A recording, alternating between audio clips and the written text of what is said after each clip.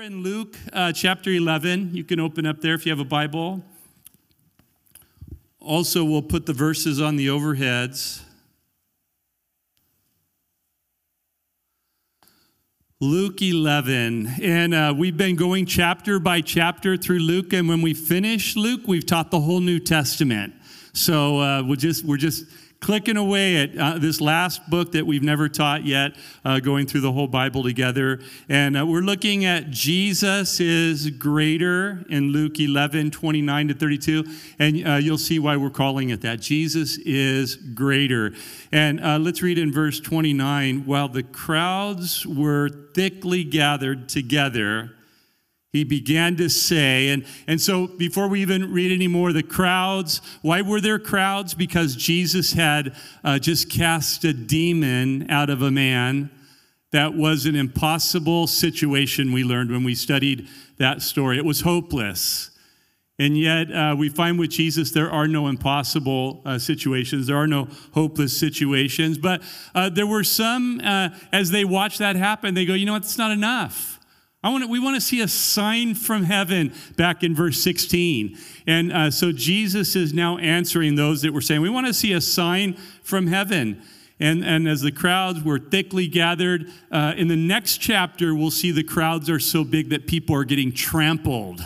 So that's how thick the crowds are. And he began to say, this is an evil generation. It seeks a sign, and no sign will be given to it except the sign of Jonah the prophet. So this is an evil generation. No matter what they hear from me as the Son of God, God in the flesh, no matter what they see, it's not enough. Even though this demon has come out of this man and he's in his right mind, they want to see a sign from heaven. And Jesus says, no sign will be given except the sign of Jonah the prophet. And so according to Jesus, Jonah is a real person. It's a real story. And we'll bring up the slide as Jesus references Jonah. See at Joppa, we're going to be there. A little over a month, I'll be standing right there where it says Joppa, one of the oldest ports in the world.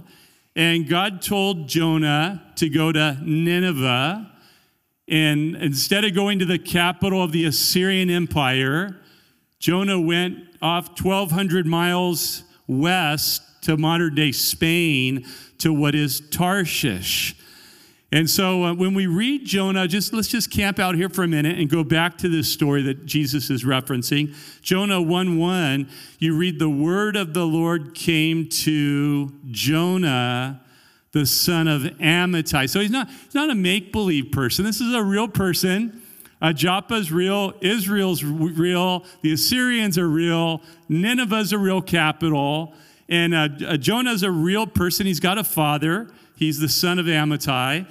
And God says to him, arise, go to Nineveh, that great city, and cry out against it, for their wickedness has come up before me. And when I read this, when I see that word great, I think of, our political atmosphere here in America and just how the culture here, how our country has been referenced as a great country. And you know what? America is a great country.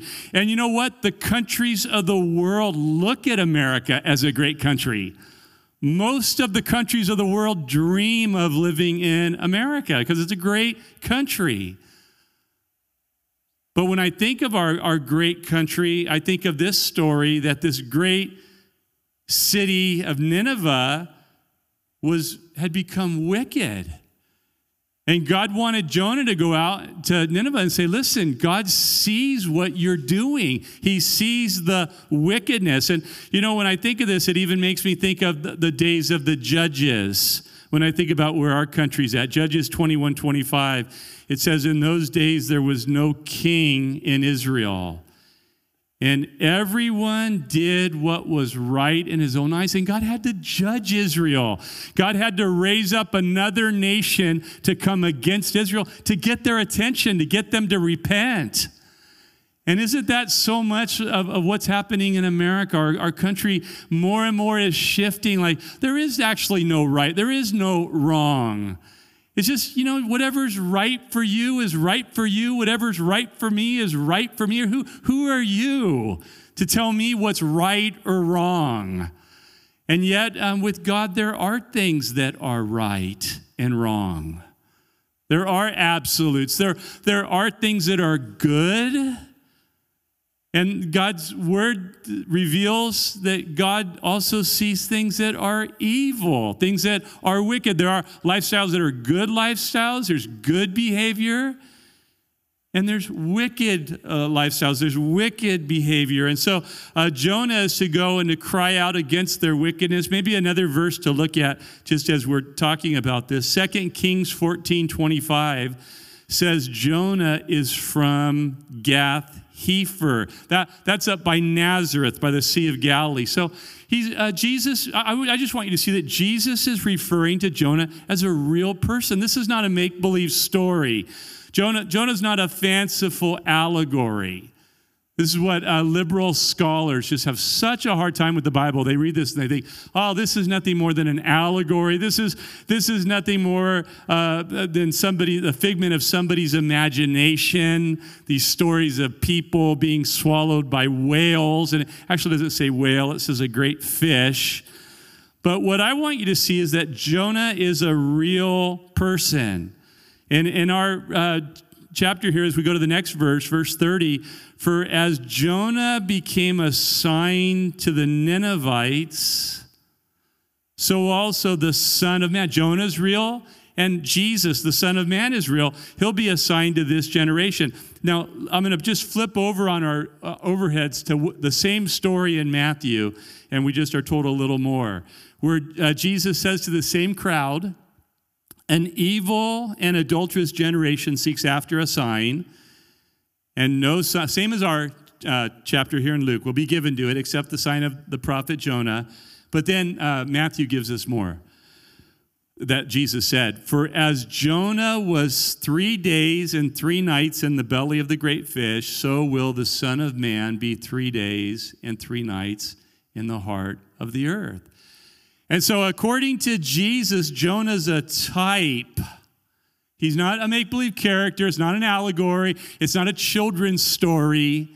But he's actually a type of his own historical death and resurrection. This real prophet lived in a real city, went to a real capital. He's actually a picture. When he was swallowed by that great fish. If you know the book of Jonah, maybe you don't know it, and you should go home today and read the Old Testament, 4 chapters of Jonah. But Jonah is actually a type of Jesus' death and resurrection. For 3 days, Jonah was as good as dead. And on the 3rd day, that fish vomited him up on the dry land. He's alive. He lives. This prophet lives. He was gone for 3 days. Now he's alive. So he's a picture of Jesus' death and resurrection. And I don't know why it is that liberal scholars have such a hard time with a story like this. This is just laughable on college campuses. If you were to believe that this is a literal story, that's just laughable that anyone would be so stupid to believe this, that it's real. But why is that really so hard? Why is it laughable? Why is that so hard to believe that God could create a fish to swallow a man? Is that really a problem for God? My pastor, Pastor Chuck Smith, used to always say, if you can accept Genesis 1:1, you'll be okay with the whole rest of the book. Right? If God is big enough that he can create the heavens and the earth. In the beginning, God created the heavens, all the universes, all the heavens and the earth. And the Hebrew word is he spoke it out of nothing. So if God's big enough to create the heavens and the earth out of nothing, if you can get past that, is anything really too hard for God? And, when you read the story of Jonah, the part of the story I have a hard time with is not how God created a great fish, but I read the story and I just marvel at how stubborn Jonah was. Anybody in here stubborn? You struggle with stubbornness? It took Jonah 3 days in the belly of this fish, seaweed wrapped around his head, 98.6 degrees, and this mammal, going up and down, seasick, before it finally says that Jonah repented. Finally came to the end of himself, and he prayed to God. And we have that saying that someone is stubborn as a mule, right? This is Jonah. Stubborn as a mule. So actually, this would come when we talk about stubbornness. A lot of stubborn people. In an agrarian society, you would say stubborn as a mule. In our modern society, you might say stubborn as an Android user. Right? So stubborn that you won't get the greater iPhone. People are just stubborn. Jonah was stubborn. And actually, Jonah had to hit. There were some people laughing and smiling. There were some people like, okay, well, it's, just kind of making light of it there. But Jonah had to hit rock bottom when you read the story. Just some of these thoughts as Jesus brings up Jonah, I just think of some of these things, just how stubborn he was. And I think, it's a story that a lot of us can relate to because Jonah had to hit rock bottom, literally. The fish, it says, took him down to the moorings of the mountains. So when he got to the very bottom, he finally cried out to God. He finally turned his heart to God. And whenever I go to Joppa, every year we start the Israel tour there, I'm just always reminded from the story of Jonah that there's an easy way. Just seems to be a timeless story that speaks of Jesus, that Jesus is greater, we're going to see this morning. But it's also a timeless story that speaks of there's an easy way that you can go or there's a hard way that you can go. Some of you know that's your testimony. You've gone the hard way. There's a picture we can bring up. There's an easy way you can go through life or you can make a mess of life. Like, nope, I'm going to do what's right in my own eyes. And there you go in circles and circles and backwards and forwards. And everything's all knotted up in your life. One of the men that went to Israel with us one year, he used to always say on the trip, when we would talk about God correcting Israel, that you can hear it in the ear or you can hear it on the rear. It's your choice. Right? Either God can just speak to you or you can make God discipline you. You can go the hard way. Even that word vomited, that describes what a lot of people have to go through before God, finally gets their attention. They have to go through the vomiting processes of life to get from point A to point B. And God will take you that way if that's the only way you'll go. If the only way you'll go is you have to be vomited to get there, you got to go through a lot of vomit, then that's the way God will take you. But that's the hard way to go. And when I think of a stubborn as a mule being a real saying, when I think of Jonah, I think of this Psalm 32. And maybe you do too. It says, one of my favorite verses, David says, he speaks of God dealing with him, and God says to David, I will instruct you and teach you in the way you should go. And we'll leave this slide up for a minute. I will guide you with my eye. Just what does that mean? It obviously means that God was telling David, I want to show you the right way to go. And I think that's true for each one of us here. God wants you to go the right way. He wants to show you. He wants to guide you. I used to teach this, and I used to think when Susie and I, we're married, and you start to get to know your spouse better, and you could look across the room, and when Susie was ready to go, you could just look at her eye, and she'd just be like, okay, it's time to go. Like, she could guide me with her eye that it's time. And that I used to think it was something like that. God just wants to look into our eyes and show us what he wants to do. But we're going to see as you read on, it's actually the language of training horses. You're going to see that when we bring the next verse up. But actually what it's talking about is God wants you to become so in tune with him that where his eye goes, you go. His eye goes to the right, you're in tune with him. You feel his weight shift. You feel that. It's so gentle. It's so intimate. God's saying, go to the right, go to the right. God wants to stop. God wants me to back up. Now he's saying left, another left. You know, when God wants us to cultivate, I think that's the best word, cultivate. It is possible to cultivate this life with God where he's able to guide your life. And read the next verse. You'll see it's talking about the horse. Do not be, so I want to guide you with my eye. What's it talking about? Well, it's the language of training horses. Do not be like the horse or like the mule, which have no understanding, which must be harnessed with bit and bridle, else they'll not come near you. So bit and bridle speak of pain. Nope, I won't go right unless you pull and the bit pulls into my gum. Okay, well now I'll go that way because it hurts. God's saying, I don't want to make it so you have to hurt. And the way God always speaks to me from this verse is when he speaks to me about not being like the horse for me, God's always saying, Rob, I don't want you running out ahead of me, showing me what you can do. Look what I can do, God. I can run to the top of the hill. That's not what I want. I don't want you running out ahead of me. I don't want you like the mule, kind of like the picture we saw where every time God's saying to do something, you're digging in. God's trying to show you something, you're like, nope, not going there, not going there, unless he uses pain. So for some people, that's the only relationship they have with God their whole life. God has to get them in pain so that they'll finally go right or left or stop running so fast. And God's saying, I just want to instruct you. I want to so gently you to know me and be familiar with me and know my ways. And I can just show you just with ever gentle moving of my eye that you'll move with me. But, you know, as we talk about Jonah being stubborn and having to have the painful vomiting for God to get him not to go to Tarshish, but God wanted him to go to Nineveh. The part of the story of Jonah that I love is chapter 3, verse 1. And it's that verse that says, now the word of the Lord came to Jonah the second time. I just love that. I've always loved that. Jonah failed. Jonah disobeyed. You know what? You read about Jonah, he was stubborn. He was suicidal. He was unloving. He was bitter.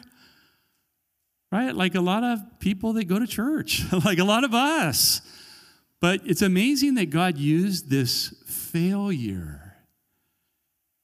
God gave a failure. God gave someone disobedient. God gave someone with a hard heart. God gave someone who wasn't willing a second chance to obey. And then God used Jonah for what is one of the greatest evangelistic harvests of all the scriptures.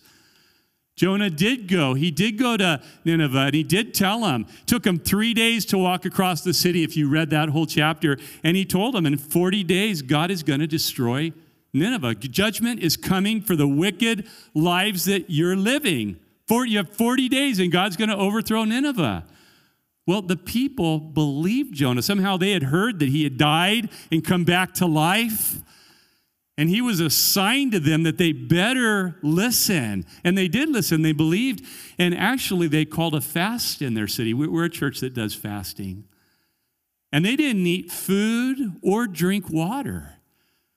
And even the king called for all the people to repent and to turn from their wickedness. And all the people did turn from their wickedness.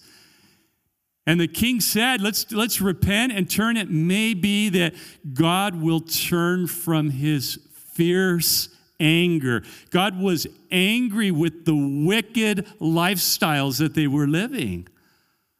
That's not a very popular message. We see signs in yards that say love, God's love. We want to celebrate love, but our world doesn't like the fact that God is also light. God is love. We celebrate that, but God is also light. And because he's light, there's things that are evil. There are things that are bad. There are things that are wrong. There are things that are destructive. And this king said, who knows, if we turn, maybe God will turn away from his fierce anger. And there's that verse at the end of the chapter. It says, God relented. And you read that and you go, wait a minute. Malachi 3:6, I'm the Lord God and I change not. And now God is changing. So is that, the Bible just kind of, all these contradictions people find. I'm the God who changes not, and here he's changing. Well, Malachi 3:6, I am the Lord God who changes not. That's talking about God's character. But God is a God who changes. You could say it this way, God is a God who responds. What does God respond to? He responds when you pray. There's two different outcomes if you pray or don't pray. He responds to faith. There's two different outcomes for you if you'll put faith in Jesus or if you don't put faith in Jesus. He responds to repentance. Whenever people turn, there are two different outcomes. An outcome for people that won't turn and an outcome for people that will repent. And so you read this chapter of God gives Jonah a second chance. I just love that. I just love that God's a God that gives second chances and third and fourth. Don't you love that about God? I love that. Well, let's look at our chapter 11, Luke 11, and we read another verse about the men of Nineveh. The men of Nineveh will rise up in the judgment with this generation and condemn it. Rise up in the judgment with this generation and condemn it. So there is judgment coming. There is a day, according to Jesus, there's a day of judgment coming. Right? People can, say there is no God, and I'm going to live my life however I want, and who are you to tell me what's right and wrong? I say what's right for me and what's wrong. Well, that's all fine, but according to Jesus, there is a day of judgment coming. There is a day of reckoning where men will give account. We're women, we're governors, we're kings, we're armies, they'll give account for the lives they've lived, for the atrocities they've done. And the men of Nineveh are going to rise up in the judgment with this generation. They're going to condemn it. Why would the men of Nineveh rise up and condemn all those Jews listening to Jesus? Jesus says because they repented at the preaching of Jonah. And indeed, a greater than Jonah is here. So in the judgment, the great white throne judgment, we're going to talk about that as we finish. Actually, the men of Nineveh will be what condemned the Jewish people who didn't repent. Because they just listened to Jonah. Those in Israel in Jesus' day, they got to hear the Son of God. They got to see him deliver men from the demonic. They got to hear him teach, and they still wouldn't repeat. And by the way, that phrase, if you look at it, a greater than Jonah is here. This describes all of those in the Old Testament that are types. The whole Bible is pointing you to Jesus. Right? When you start Adam, you read the Bible, Adam actually, the New Testament points you to Jesus. Jesus is called the second Adam. Abel is the first shepherd. He points you to Jesus. Isaac, the son of Abraham, there's one greater than Abel. There's one greater than Adam. There's one greater than Isaac, the son of Abraham, which is a great story that shows that Jesus is greater. Noah points you to Jesus. Noah who saved the world. Joseph points you to Jesus. Joseph, the Savior of the world, who provided bread that the world wouldn't die. Moses points you to Jesus. Jesus is greater than Moses. David points you to Jesus. Solomon points you to Jesus. The message is of the Old Testament, Jesus is the one. Jesus is greater. That's why we're calling this Jesus is greater. And we skipped over verse 31. Let's look at verse 31. The queen of the south. So a lot of times people aren't familiar with their Old Testaments. It's just where you're at in your walk, and you just haven't learned to eat all the meat that's in the Old Testament. But the Old Testament is filled with all of these great, great stories and teachings. And one of them is about the Queen of the South in 1 Kings 10. I'm going to bring it up before you on the screens in a minute. But the Queen of the South, this is talking about the Queen of Sheba, will rise up in the judgment with the men of this generation, same men that are listening to Jesus, and she'll condemn them. Right? Crowds listening to Jesus, but they wouldn't repent. Crowds listening to him, but they wouldn't believe him. Well, the Queen of Sheba is going to rise up on there's a coming day of judgment. Every one of us will stand in judgment for our sins. Now, if you're a believer in Jesus, that's good news because Jesus took the judgment for you. But if you haven't come to that place where Jesus took the judgment you deserve, you're going to give account for your sins. You're going to bear the judgment one day. And Jesus is speaking about these who are rejecting him and how they're going to be condemned in that day of judgment. The men of this generation are going to be condemned by the Queen of Sheba, and this is why. For she came from the ends of the earth to hear the wisdom of Solomon, and indeed, a greater than Solomon is here. Solomon is great, but Solomon points to Jesus as even greater. And I just thought this morning, since we don't normally, a lot of us don't normally get to read the Old Testament, I just thought we'd bring this story up before us on the overheads, or you can turn there. 1 Kings 10. Let's read about this Queen of Sheba that Jesus is talking about, this Queen of the South. Now, 1 Kings 10:1, when the Queen of Sheba, now if you were to figure that out, that's southeast, about 1,200 miles is where Sheba was. It's what we would recognize today as Yemen, there in the southern Arabia.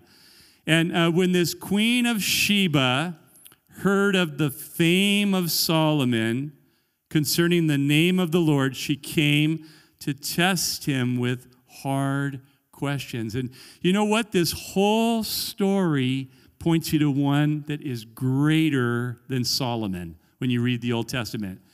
Because Solomon was able to answer hard questions, but that's who Jesus is, and even in a greater way. A lot of times people are going through hard things that they don't understand, but Jesus is able to bring answers to those hard questions.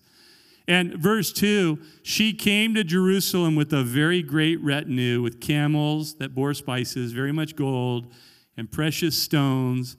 And when she came to Solomon, so all of this, Solomon is the greatest king in the Old Testament. His kingdom was the greatest kingdom, the most glorious kingdom, and it all points to Jesus. It all points to the kingdom, to the King of Kings, and to an even greater kingdom that's going to come one day. But notice that she came to Solomon. And that's actually what we need to do with the coming king, greater than Solomon. Just like she came to Solomon, we need to come to Jesus. And she spoke with him about all that was in her heart. You know, this is true of Solomon and Sheba, but it's true of Jesus, that this is how you actually become saved. You have to come to Jesus. And you have to speak with him. No one can speak with him for you. And you have to open up your heart, as she did, all that was in her heart. And verse 3, Solomon answered all her questions.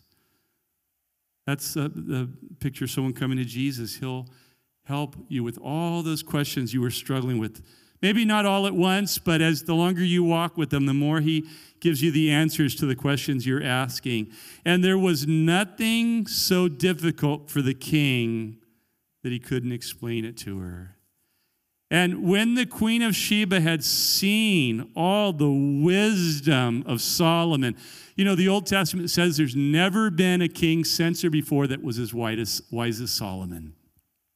And so ultimately, this is fulfilled in Jesus. When you come to Jesus, he has the wisdom that you're looking for, the wisdom that you need. And when the Queen of Sheba had seen all the wisdom of Solomon and the house that he had built, which is interesting because Jesus came to build a house. It's called the church. And she saw the food on his table, the seating of his servants, the service of the waiters and their apparel, his cupbearers, and his entryway by which he went up to the house of the Lord. There was no more spirit in her, right? When she saw what Solomon was building, when she saw the order, when she saw all the servants all in their right places. You know what's funny about that? That for me, I remember the day I got saved. I was invited to a home fellowship, and I came into the house, and you know what impressed me? How do all these people know these songs? I was so amazed. I've never seen anything like this. They have their eyes closed. They all sing. Like I have my eyes open. What are they doing with their eyes closed? And where are the words? And how do they all? I know we put the words up on the screens, but in that home fellowship, they didn't have screens then. Everyone knew the words. And believe it or not, even something small like that just took my breath away. Like, what is this? What's going on? And I think for unbelievers, they come into the church and to see one guy up in front, oh yeah, he's kind of like the professional. We expect that from him. A lot of times when I do funerals or weddings, I love to involve as many people that know the Lord as possible. Because I know there are unbelievers there that the more they hear them pray and her pray and see him sing and they see the gifting and hear the quality of people, man, it just takes their breath away. What is this? What kind of community are these young people surrounded by? I've never seen anything like it. And I think when people come in and they see all the gifted people serving in all the ways that Jesus is building his church, it just takes their spirit away. There's no more spirit in her. And then she said to the king, it was a true report. So interesting, how did she hear about Solomon? The report went out. How do people hear about Jesus? We have to tell people. We have to report about how the Lord is working and how he's working in our lives and how he's changed us. And it's beautiful as that report goes out, others become curious. And somehow Solomon's glory had been reported to her. And she came and said, it was a true report, which I heard with my own in my own land about your words. I've heard about your words. Heard about the word of Solomon. The wisdom of Solomon, right? The words and the wisdom of Solomon is impressive, but the words of Jesus, this all points to Jesus and how people hear of his words and they hear of his wisdom and they hear of his work. And verse 7, she says, however, she's an unbeliever. I did not believe the words until I came. That's how people are saved. People that don't believe. She didn't believe in Solomon. She had to come. And she had to see with her own eyes. She had to experience Solomon for herself. And I love this. I always think of this. And indeed, the half was not told me.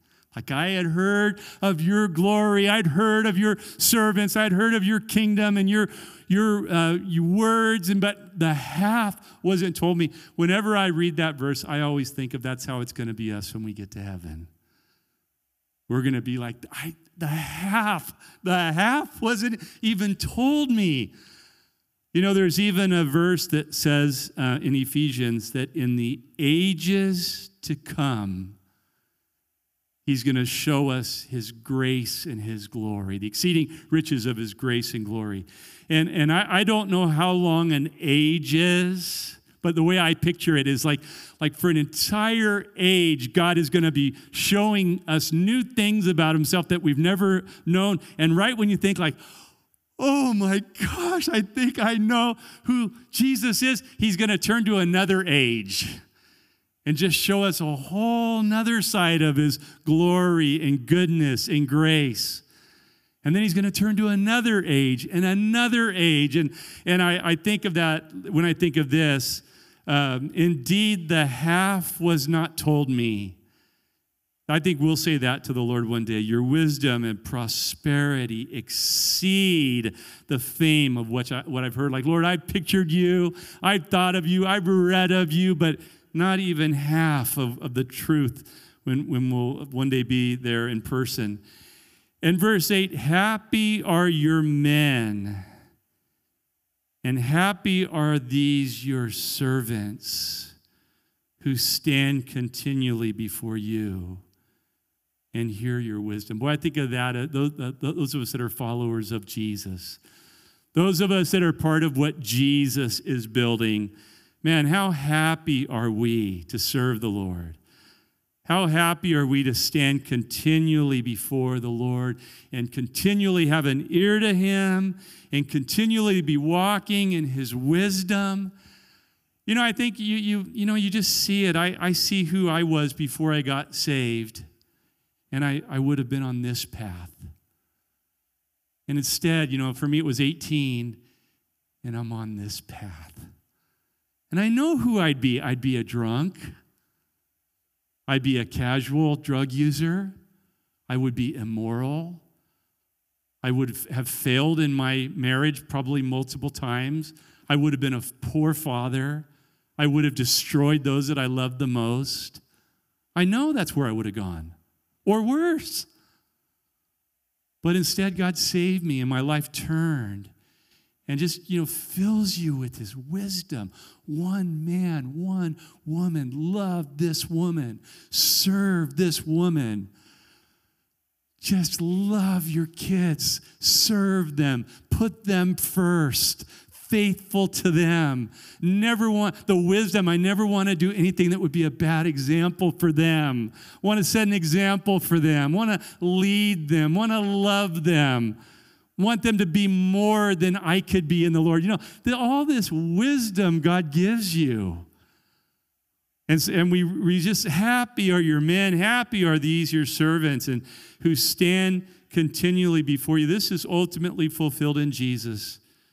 And we get to hear. We're just always, this is the New Testament. We have ears to hear his wisdom. Blessed be the Lord your God, the Queen of Sheba says, who delighted in you, setting you on the throne of Israel, because the Lord has loved Israel forever. That's a whole nother story of Israel, God's plan for them forever. Therefore, he made you king. This is so interesting, to do justice and righteousness. This is all fulfilled in Jesus. Jesus is greater. Jesus on the cross fulfilled this in doing what was just. Right? God poured out on him the just judgment that you deserve. And in exchange, Jesus gives you his righteousness. And because the Lord has loved Israel forever, therefore he made you a king to do justice and righteousness. This is the message of Jesus. And then she gave. So natural. She's now a believer in the king. She now believes it's true. She's now met him. And now she's a giver. You can't help but when you know Jesus that you start giving. There's something wrong if you don't start giving. Giving financially, giving your life, giving your time, giving to others. I mean, you just are a giver. And then she gave the king 120 talents of gold, spices in great quality, and precious stones. There never again came such abundance of spices as the Queen of Sheba gave to King Solomon. Just her response was just a lavish response. Now, King Solomon gave the Queen of Sheba all she desired. It's just such biblical message of when we delight ourselves in the Lord. That's his desire, is to give us the desires of our heart. And King Solomon gave the Queen of Sheba all she desired. Interesting, whatever she asked. Just like right out of the promises of the New Testament, where Jesus says, if you ask, whatever she asked, besides what Solomon had given her according to the royal generosity. It's almost like this message, like the Queen of Sheba immediately wanted to give to this glorious king, but she couldn't outgive him. She couldn't outgive his generosity. And so we just see these strong pictures of this type of Jesus in this story. And so she turned and went to her own country. And so let's just read that again, what we read in our text, because we understand it so much more now. The queen of the south, that's the Queen of Sheba, Luke 11:31, will rise up in the judgment with the men of this generation and condemn them. Why will she be able to condemn them?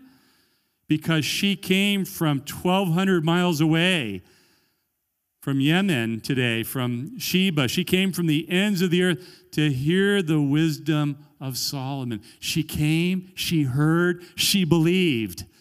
Who were these in Jesus' day? They were evil. They would see the demons that possessed right in front of them, be in their right mind, and they'd be like, I want to see a sign from heaven. It's not enough. I want to see more. And they would hear his words, but they wouldn't believe. They wouldn't repent. And so Jesus is saying the Queen of Sheba will rise up and condemn you because she came from so far away and she believed the wisdom of Solomon. And we read here, and indeed, we saw it as we went through the chapter. We did that on purpose. Indeed, Jesus teaches us to think this way.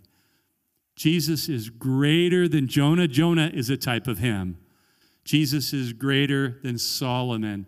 In so many ways, Solomon points to Jesus. So we're just going to finish talking about this. Again, go back just a slide on verse 31. The queen of the south will rise up in the judgment, right? And we read that of Jonah when we read about how they're going to rise up the men of Nineveh are going to rise up in the judgment. The judgment is talking about Revelation 20, verses 11 to 15. Maybe you were thinking of that already. It's what the Bible ends with, the great white throne judgment. And if you haven't read that chapter, you want to be very familiar with that chapter, because as you read that, it says that the books are going to be opened. And the dead, all the unsaved dead of all the ages are going to be resurrected. This is not a judgment of believers in Jesus, but this is a judgment of all the unsaved dead of all the ages, resurrected and standing before Jesus on the throne. And it says the books are going to be open. One of the books that's going to be open is the book of the law. And every one of those that stand there that think like, hey, I was pretty good. I was a good person. I prayed. I was religious. God's going to put their life next to the law. Have you ever had any of the gods before me? You've broken my law. Justice must be meted out on you. Have you ever lived for any idols? Justice must be meted out on you. Have you ever dishonored your mother and father? Justice, or I'm not just. Justice must be meted out. Well, that's why Jesus went to the cross. He took that. God is a just God. And the book of the law will be open. And another book that will be open is Jesus said that men are going to give account for every idle word they've ever spoke. And that your own words will either condemn you or save you. Can you imagine a book recalling every single idle word you've ever spoke? Aren't you glad that Jesus died to pay for your sins and to take the judgment? Can you imagine being judged by your own words? Aren't you so thankful that Jesus blotted out all your sins so you could never be tried for those again? And the unsaved of all the ages, the books are going to be open. The book of Jonah is going to be opened. Here's men that repented at Jonah, but you wouldn't repent at the preaching you heard. The book of Kings is going to be open. Here's a woman that came 1,200 miles, and she heard and believed Solomon. And you weren't willing to make any effort at all, and you wouldn't believe. And it's so sobering when you read that in that book, the last book of the Bible, anyone, Revelation 20:15, and anyone not found written in the book of life was cast into the lake of fire. Right? That'll be the reality, is that for those standing there, that my name's not in what's called the book of life, or the Lamb's book of life, a chapter later. What Jesus, the Lamb of God, did for me, I didn't receive. And my name's not written in heaven. And that would be a question to ask yourself: is your name written in the Lamb's book of life? And right there in those same verses, it says that this is the second death. And even if you don't know much about the Bible, you know that doesn't sound good. I don't know what the second death is, but it doesn't sound good. It's not good. Because the first death is when your soul at physical death is separated from your physical body. The second death is when your name is not found written in the book of life, and your soul is separated from God for eternity. It's death, eternal death. And Jesus came that we might have eternal life. You know, we listened to the preaching of Jonah. Listen to the preaching of Jesus. Jesus said, the time is fulfilled. Mark 1:15. The kingdom of God is at hand. All you got to do is the kingdom of God. You can reach out and take it. How do I reach out and take it? You've got to repent of your sin. You've got to turn away from your sin, and you've got to turn to the gospel. Gospel means good news. The good news of what Jesus did for you. I was right in the middle row last Sunday. I was here, and there was a young 20-year-old here, and I got to meet him, and I asked him, I said, are you saved? He goes, not yet. Not yet. And I go, that's not a good place to be. He goes, I know. Well, are you close? He goes, I'm close. I'm really close. I go, well, wouldn't you like to cross that line? Are you ready to cross the line and know that you've trusted Jesus? And he goes, I am ready. I'm ready. And we prayed, 4 rows back right here, we prayed. And I was asking his friend this week, I said, how's he doing? And he goes, he told me the weight of his sin has come off of his shoulders. And I was like, that's a good sign that he's experiencing the weight of his sin is off of his shoulders. Let's pray. Let's have the worship team come back up. We're going to close with communion this morning.